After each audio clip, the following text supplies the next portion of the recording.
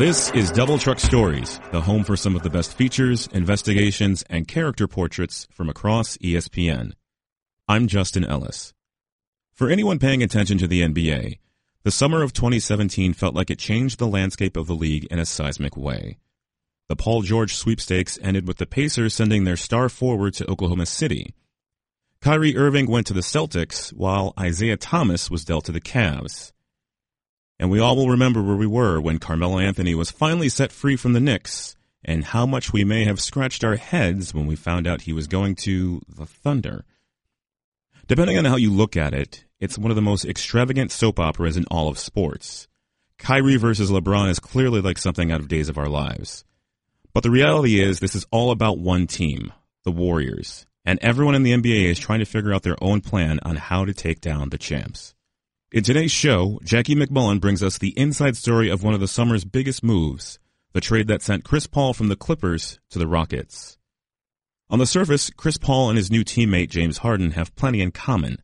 They just can't quite make the leap when it comes to the playoffs.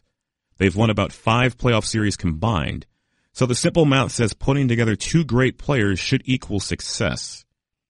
But how exactly do you get 2 star guards to share the ball?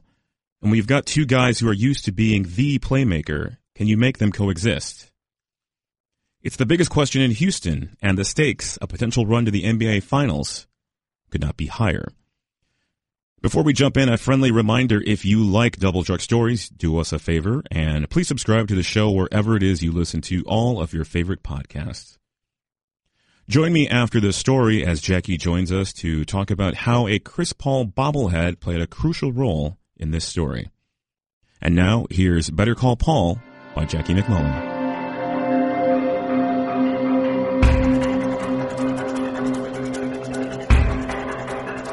Better Call Paul by Jackie MacMullan for ESPN. James Harden's phone was squawking again. It had been yowling at him for weeks, ever since his implosion in Game 6 of the Western Conference semifinals, when the most efficient offensive player in the NBA had wilted in the most critical game of his life. Most of the communication he'd received was sympathetic. Text messages like, "You okay?" or "Stay strong," even "praying for you." Harden had dodged it all by simply not responding, but it was harder to ignore the criticism that had seemingly obliterated his season. Remember his league-leading 15-win shares? Remember how he was the first player in NBA history with 2,000 points, 900 assists, and 600 rebounds? All forgotten, reduced to rubble in the wake of his inexplicable collapse. In that elimination loss on May 11th, a 39-point beatdown at home, Harden appeared so discombobulated that speculation mounted that he'd played concussed after an errant Pau Gasol elbow the game before. Harden rejected that notion, assumed full responsibility for the debacle, including his 2 for 11 shooting, 6 fouls, and 6 turnovers, then retreated to Atlanta for some privacy and reflection. "Sometimes," Harden says, "I want to sit in my little box and be left alone." Now, on June 25th, Harden was dining with friends in LA when his phone lit up. Again. He glanced at his caller ID and excused himself from the table. "Gotta take this one," he said. When he stepped outside, the name on the screen gleamed back at him. Chris Paul. "I'm in," Paul said. "What do you mean you're in?" Harden asked. Harden and Paul were friends, and they had traded texts throughout the season. CP3, he knew, was examining his pending free agent options, and Harden was hopeful Houston was on Paul's shortlist, but he was in the dark about where Paul was leading. "I mean I'm in," Paul repeated. "I want to come to Houston. I want to play with you." Rockets general manager Daryl Morey had lusted after Paul for more than a decade. He was part of a Celtics staff back in 2005 that tried to deal its star, Paul Pierce, on draft night for the rights to the rookie point guard. As Houston's GM, Morey tried to trade for Paul in December 2011, when he was dealt from New Orleans to the Clippers. In 2013, the last time CP3's contract was up, Morey presented him with a custom-designed Chris Paul and Little Chris bobblehead. The rendition of the point guard and his son didn't land them a face-to-face free agency meeting, but for some reason, even after Paul re-upped with the Clippers, he held on to that bobblehead. And Morey held on to the dream. So it was that in Morey's war room this offseason, Houston's 2017 free agency whiteboard was dominated by his decision tree, a phalanx of available players, myriad numbers, some arrows, formulas, hypotheticals, and one name circled in red marker. Chris Paul. The end, for both men, was swift and cruel. As Harden sat at his locker after Game 6, alone, the helplessness reverberated. Player development coach Irving Rowland, who had been training Harden as a skills coach for 8 years, quietly engaged in their signature handshake, then backed away. It was almost like everybody had a fear about talking to him, Rowland says. You could see how much he was hurting. How do you approach him? Will he freak out if you talk to him?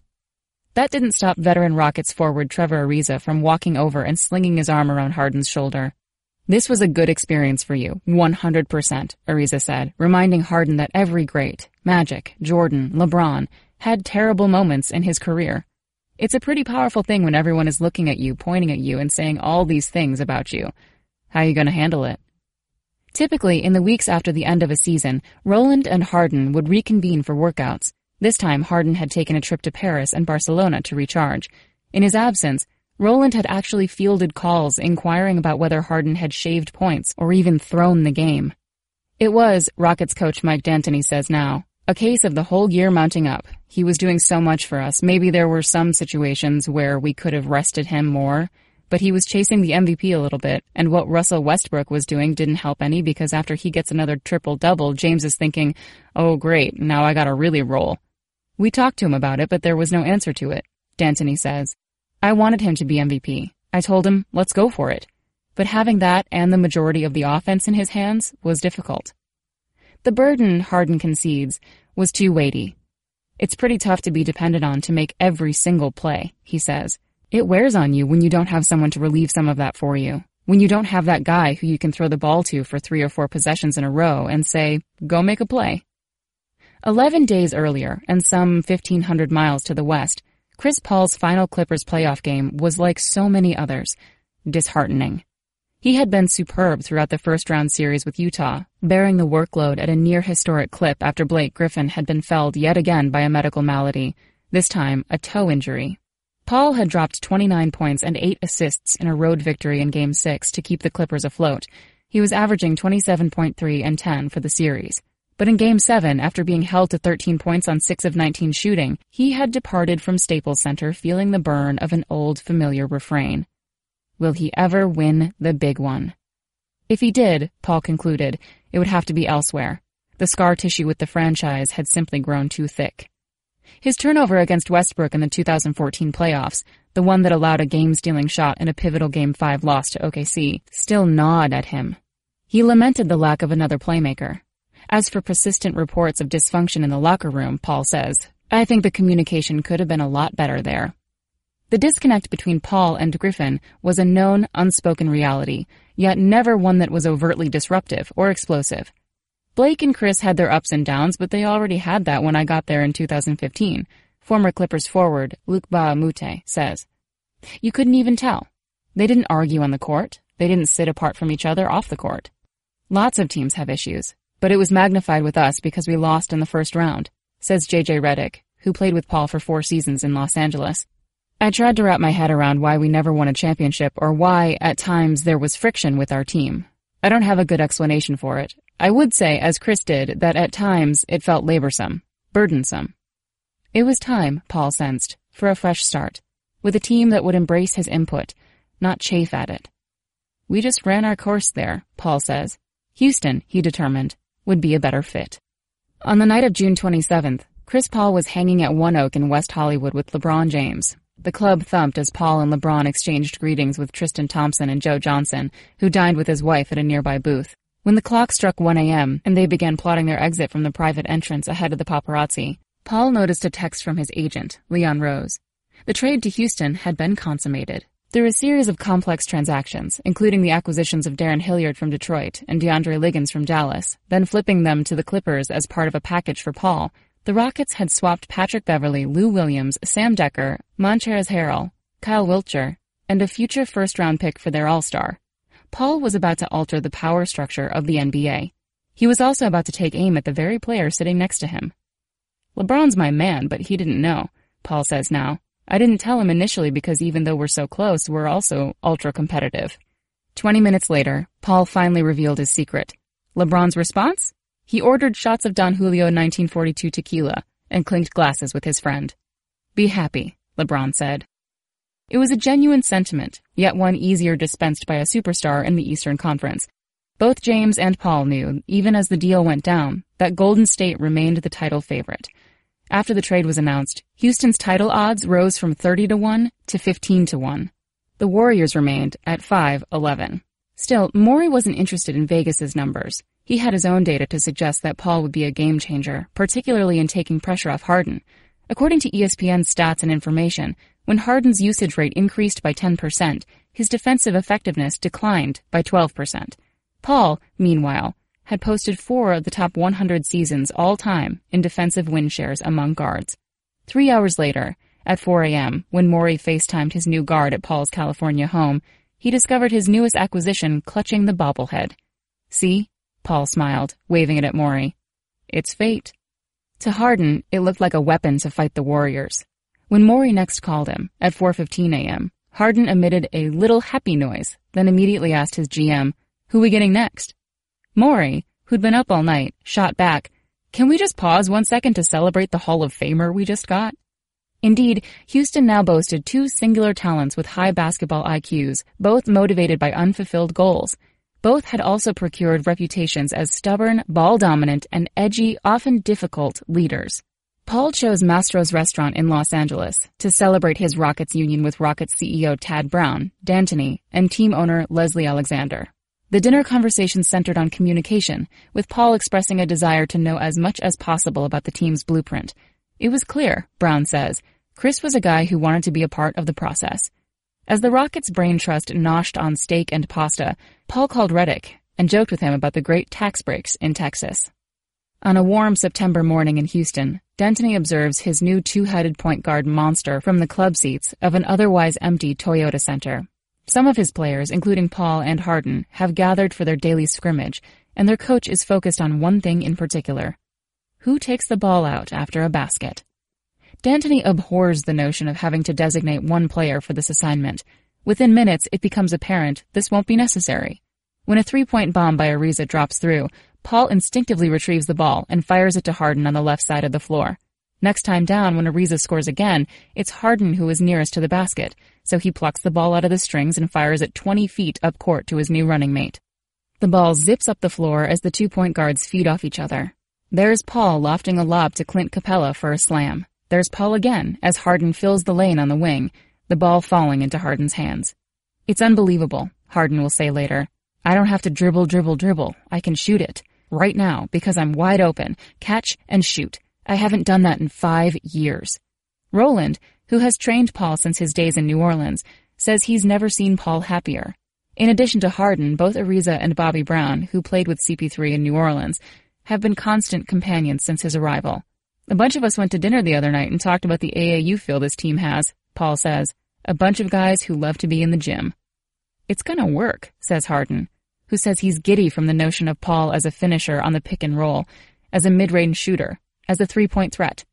"Chris is starting to understand what I like and what I don't like. Same with me. So later this season when we're yelling at each other on the court, it's not because I'm mad at him or don't like him. It's because we're having honest communication." Paul is certain he and Harden will make a great pair, because we can help each other. But the rub is how they defer to each other. Case in point, Harden spent almost all of last season as the primary ball handler in transition for the Rockets. Paul has assumed that role for every team he's been on in his 12-year career, but Harden, quite simply, might be better at it. According to Houston's analytics staff, Harden led the league with 873 kick-ahead passes. Those advanced 25 feet or more toward the basket. The Rockets scored 477 points directly on such passes, tops in the NBA. By comparison, LeBron was second in the league with 777 kick-ahead passes, John Wall third with 633, and no one else had over 500. Paul ranked 27th with 267. Harden also scored or assisted on 4,538 points last season, one shy of the NBA record. The presence of Paul will invariably mean fewer field goal attempts and less scoring. Still, Harden insists he won't get hung up on numbers, shots, or attention. None of that, he says. It's about winning. We've both dealt with the negatives, the frustration, the disappointment. We can't have anything leaking into our goals. Says Morey, If Chris has the ball in a key moment and we make the wrong decision, or James has the ball and it goes bad, that's no big deal if it happens once. If it happens a few times, I can see tension developing. So let's see how it goes. Can they share playmaking duties? Who will run the break? Who takes the last shot? Who is 1? Who is 1A? Can two alpha males coexist with similar skill sets? Those answers, D'Antoni asserts, will make or break his new duo. Paul will need to learn to play faster, D'Antoni says, and Harden will need to remember he's alongside one of today's most gifted pick-and-roll maestros. Both will need to let go of their MVP aspirations. It's a matter of getting all the problems out front, D'Antoni says, not resolving them, because you can't until they happen, but at least we're discussing them. So when things go south a little bit, you say, hey, remember we talked about this in September? What you hope they say is, oh, that's right, we're good. It's really up to James and Chris. When stuff comes up, and it will, are we going to let it derail us, or are we going ahead with the plan? Morey continually conferenced Paul and Harden during the preseason on potential trades, including the Carmelo Anthony watch, the sale of the team, roster moves, and offensive sets. We bring our players into the fold in a major way, to a point where some teams would claim we're making a major mistake, Morey says. Meanwhile, D'Antoni hauled Paul and Harden into his office and laid out the specifics of their workload. Paul will log 32 to 33 minutes and Harden 34 minutes a night. I will have a Hall of Fame point guard on the floor at all times. I promise you that, D'Antoni says. Paul will come out of the game after 5 minutes of the first quarter, earlier than at any other point in his career. Harden, who prefers to play the entire first quarter, will now have to take a seat with 2.5 or 3 minutes left. By D'Antoni's estimation, Paul and Harden will play 18 minutes together, including the final 5 of every game. That requires Harden to sit for the first 4 minutes of the final quarter. I already know there will be times when the game is close and James will be saying, this is bullshit, I gotta be in there, D'Antoni says, laughing. And I'm gonna say, I don't know what to tell you. We talked about this. James Harden was a college sophomore at Arizona State when O.J. Mayo, then a rookie with Memphis, invited him to meet some NBA luminaries who were in Phoenix for the 2009 All-Star Weekend. Mayo led him to a ballroom at the Four Seasons Hotel where the All-Stars were congregating. Harden stood in the back, wide-eyed, as he took inventory of the room. There were LeBron James and Dwayne Wade and Chris Paul, all engaged in a spirited round of the card game Beret. The trio cackled and heckled one another as they tossed $100 bills into the pot. Paul paused mid-hand to say hello to a startled Harden, who said little as the All-Star made basketball small talk with him. I remember watching LeBron and CP3 and D-Wade interacting and thinking, wow, so this is how it's supposed to be, Harden says. But then you get into the league and you realize how precious that is. Today, as Paul leaves a franchise and relationships in his wake, he's hoping, like every new kid in town, that a change of locale might yield new BFFs. Harden, for his part, says he regrets not getting to know Dwight Howard better while the big man was in Houston, and vows not to repeat that mistake with Paul. The two have spent the summer bowling, eating, balling, and taking in a Kendrick Lamar concert. Clippers coach Doc Rivers, meanwhile, is watching Paul's immersion into the Rockets with interest. He admits their relationship suffered at the bitter end. In early September, Rivers is sitting courtside at the TD Garden in Boston, where he returns annually to attend a charity event, and he says the disconnect between Paul and some of his Clippers teammates stemmed from accountability. I thought when Chris rubbed guys the worst was when he messed up, Rivers says, because when you mess up, you gotta take it. I didn't really think he did. But overall, he's a damn smart point guard, and you never have a problem coaching that. Some 1,850 miles away, and 3 weeks later, Paul has just come down from the roof of the Toyota Center. Up there, he has just posed for photos alongside Harden, and he's buoyant. Until the topic turns to the Clippers. His smile fades, his brow furrows, and he rubs his temples. As Rivers' comments are relayed to him. Let Doc be Doc, he says, trailing off. I'm sure I'm a tough leader, Paul finally says, but if I'm so bad to play with, then how come Luke and JJ wanted to be here with me? Says Redick, is Chris tough to play with? Yes, in the sense that there's an edge to the way he plays, and if you have a different personality, it can grind at you a little bit. I always liked it. Back at the Garden in Boston, Rivers says that as far back as the start of last season, he felt it was 50-50 whether Paul would leave. Paul, in Houston, vehemently denies this. I was all in with the Clippers, he insists. Rivers says the reason Paul has moved on is that he believes he can go deeper in the playoffs with Houston than if he'd stayed with the Clippers, which Rivers disputes. Chris earned the right to be a free agent, Rivers says, but the grass isn't always greener. We tell players that all the time. They'll find out. Paul, on a bench outside the Toyota Center, considers Rivers' stance, then purses his lips as though he's just sipped a glass of spoiled milk. He tugs at his Rockets uniform and glances to his left, where Harden is sporting the same jersey an arm's length away. Doc is exactly right, Paul says, his jaw set firmly. You can hope the grass is greener, and it may not be. But I'm going to walk around the corner and see.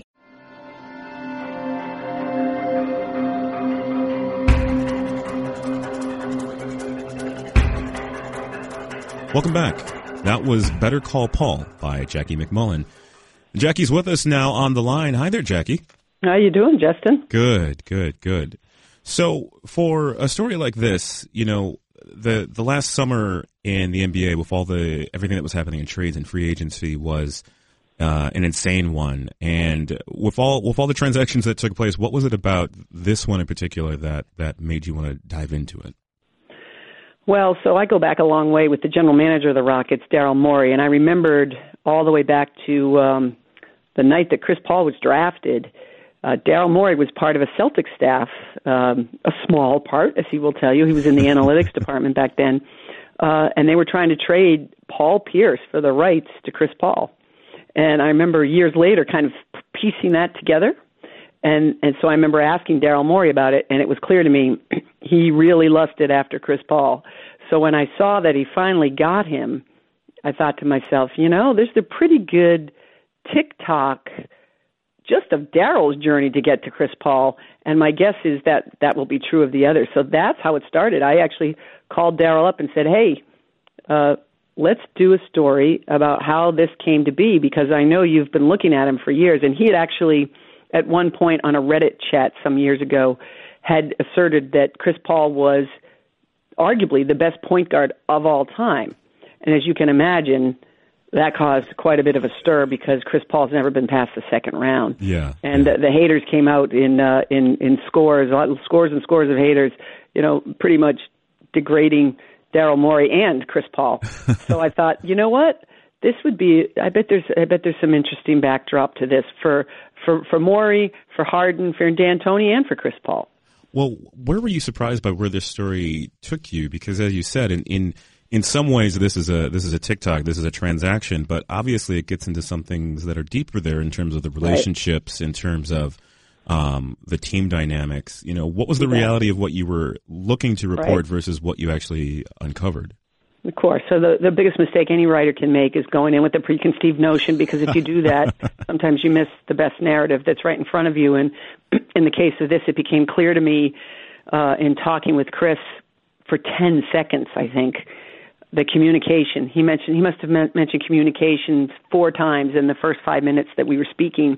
And it became clear to me that all those rumors and innuendos that we heard about the dysfunction with the Clippers and the lack of communication and the disconnect between the players, there was something to it.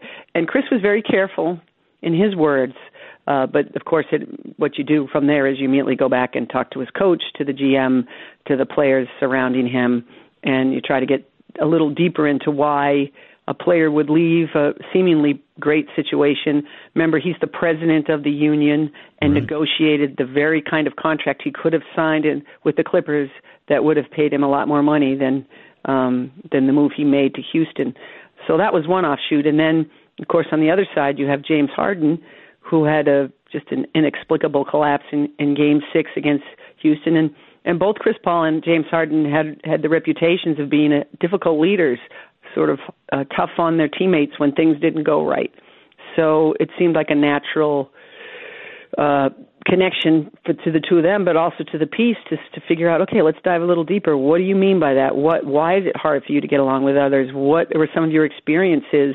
And now going forward with this new teammate who has the same skill set as you and is a future Hall of Famer, how are you going to resolve the issues you may have had in the past? So that led us to a pretty good place, actually. Yeah.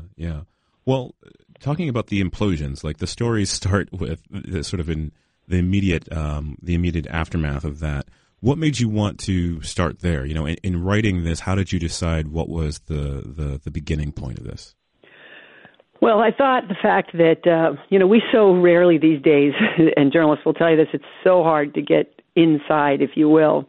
And the fact that I had this scene where James Harden's in a restaurant and has been ignoring his phone all summer because everybody's feeling sorry for him or deriding him or criticizing him, and that he's in L.A. with some friends for dinner, and the phone rings, and he looks at it, and it's one of the first phone calls he's answered all summer because the light on his phone, the name on the phone is Chris Paul. I thought that was a great way to introduce the angst of both men, and to show, hey, Chris Paul says on that phone conversation, I'm coming, and Harden's not even sure what he's talking about.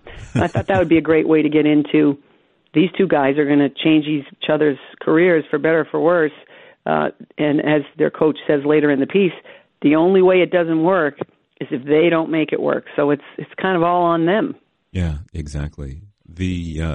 So things that starting off very early in the piece, like you mentioned, the crucial phone call that Harden gets, the fact that CP still had that bobblehead. Oh, wasn't that so funny? That was one of my favorite details. That's so perfect. That's so perfect. For you, how do how are you cultivating those details, and how do you want to use those in the telling of this story? Because, those things become touches that, you carry on phone call from one part to the next part in the opening section, as well as sort of the importance of the bobblehead comes back up much later on. Right. So how did you, how do you use these details for emphasis in this piece? Well, sometimes you don't even know what you have. So I remember I was asking Chris Paul about this. Did he know that Daryl Morey had this obsession with him? And, he was only vaguely aware of it because he's a player. And he said, well, they tried for me that time in 2013 when my contract was up, but I didn't even, I didn't even think about it. I mean, I just wasn't going to, I wasn't even going to give it any thought. He goes, but I got a cool bobblehead out of it. And I said, well, what do you mean? He said, they did this bobblehead of me and Lil Chris. Now, I'd already talked to Daryl Morey 3 times by that point, and he had never mentioned the bobblehead. So then you go back, and I said, Daryl, the bobblehead, what about the bobblehead? He goes, oh, that's right. Yeah, we had that all made up, custom designed for him. It didn't even get us a face-to-face meeting. So now all of a sudden you're putting together these little details, and the fact that he not only remembered that they had given him the bobblehead, but that he kept it. And then, of course, when they FaceTime at 4 a.m. after the trade has finally been consummated, Chris Paul's waving the bobblehead in the FaceTime. So I thought it was just a great little detail. And sometimes you just stumble on those by accident. It's perfect. It's so perfect. You spent a little time going through the pain that these guys have had in terms of the playoff exits, and specifically where Harden was at. Why was it important to sort of get into what his mindset was at? Because it seems like both of these guys had to come to a realization about the need for help.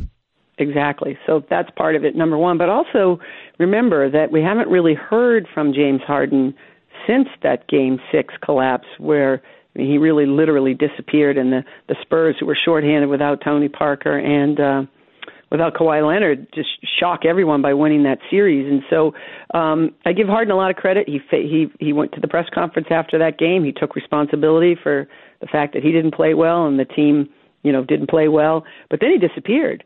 So one of the reasons I thought that was important was because we had never really heard him talk about this. And I thought it was very revealing, some of the things he said in this piece, particularly about, hey, you know what? I didn't think I was exhausted, but you just build up, and then it gets to the playoffs, and we build up even more, and it's more intense. And just one time, I just want to be able to throw the ball to somebody and say, go make a play. Yeah. And, of course, here comes Chris Paul to be that somebody. So in terms of the access, how much time did you get with Harden and Chris Paul? Yeah, not much time. That seems to be a reoccurring theme we hear on this show. Right, but you know what? It's funny. I know Chris really well, and he probably gave me 30 minutes. I'm going to say he was only supposed to give me 20. They came to cut it off, and he waved them away, which was generous of him. So I probably talked to him for 30 minutes, and then I was fortunate enough. I was there for a few days, so I saw him one or two other times. It could snatch one more question in there, if you will. Yeah. James Harden and I don't know each other very well. I certainly interviewed him before, but I didn't have much of a relationship with him. We sort of just hit the right notes for whatever reason. And again, I only had the 20 minutes with him. When the PR people came by again, he said, "Oh, are we done?" And I said, "Not if you don't want to be." And unfortunately for me, he did have something else he had to do for the PR people. So I had him for about 25 minutes. And then again, the same thing the next day and the day after, because I was there for a few days. I could try to snatch questions with him. But what I discovered with James was when we were in the moment, we were having a great conversation, and he was very open. I thought he was excellent in this piece because he's not always a good interviewer, and I really thought he bared his soul a little bit. And so we really had something going. But then in the subsequent days, whatever that was, kind of got lost. He was back to being a little bit aloof and a little bit looking at his watch, got to go kind of thing. Yeah. So I didn't have that experience with Chris, but really in the end, I thought the stuff from James and Mike D'Antoni was probably the most interesting, the most powerful stuff in the piece. I would definitely agree with that. But quickly on that last point, when you know that you're going to have a limited amount of time with these guys, how do you decide which areas you want to drill into? Because obviously there's so much in this piece. What things are you looking at? Relationships? Is it, past, present relationships? Their mood and games. What are the areas that you want to emphasize when you have that limited time with these guys? Well, I went in, with some ideas, and then Chris changed my mind. I talked to Chris first, and when he just kept mentioning communication, and this, I thought, okay, this is where we're headed. He's leading me this way. And so my questions to James changed dramatically based on that. And, one of the questions I asked him was, so Chris talks a lot about communication. What about you? Where have you fallen down with that? And that's when he admitted, I didn't handle the Dwight Howard thing very well. When Dwight Howard was playing here, I didn't bother to get to know him off the court. And so what happened was when things went wrong on the court, we didn't know each other well enough to try to work through that. He said, I will not make that mistake again. And of course, Chris Paul's coming out of the Clippers situation, and I had talked to Doc Rivers in advance of Chris, and Doc had some very startling, blunt comments that really surprised me about Chris that were, pretty critical. And so I did relay those to Chris. So obviously that led to some of his comments about the whole Clippers situation. Yeah, the story really is about communication, right? And it's amazing, and I want to get into that because that last arc in the piece is amazing because you're going back and forth between what Doc is saying in Boston and what's happening at this photo shoot. How did you pull that together? Like how did you figure out that this is something that had to talk to each other and across the miles? Yeah, across the miles. Right. Well, I have to give Ross Marenson, my editor, a little bit of credit for that, but that was something that he thought we really should physically place them in Houston, in Boston. And it's just a coincidence that Doc was in Boston. Normally, of course, he would be in L.A., but he does do this charity event every year in Boston. I actually participate in the same charity event, so I always see him there. Yeah. And, at the time I saw Doc, he was, as you can imagine, upset, disappointed. It had just happened. Well, not just happened. That's not true. It was early September, and he was still processing it. And there was, a bit of fallout. There was some comments made back and forth between other people. And so he was, I think, probably a little more raw than perhaps Chris was. And yet it's clear to me the two of them, and they started out having a great relationship, but point guard and point guard, I've always said, coaches who are point guards, coaching point guards, there's always going to be tension. I think for the most part it's good. No, I really believe that. And most of the time I think it's constructive tension. And I saw this with Doc Rivers when Rondo was in Boston. I witnessed that firsthand, and the tension was really good for a while, and then in the end, not so good. Not so much. And I think that's what happened with Doc and Chris at the end of their time together. And so I just thought that was important because there was a lot of talk about Austin Rivers. And in fact, I purposely didn't put Austin in the story because my reporting suggested that, while some players may have had some reservations about Austin Rivers and the fact that his father may or may not have favored him, it was clear to me that really had nothing to do with why Chris Paul left Los Angeles. It really had more to do with his relationship with Doc Rivers and the fact that those two, near the end just weren't seen to eye. They were having trouble communicating in a positive fashion. I think both of them conceded that in the piece. So that was we were talking about it as as I had written it was, oftentimes when you do a piece like this, especially of this length, you kind of, I don't want to say trail off, but the piece, we thought it would be really great to kind of come back around with a very strong bang at the end of the piece, and I think it worked.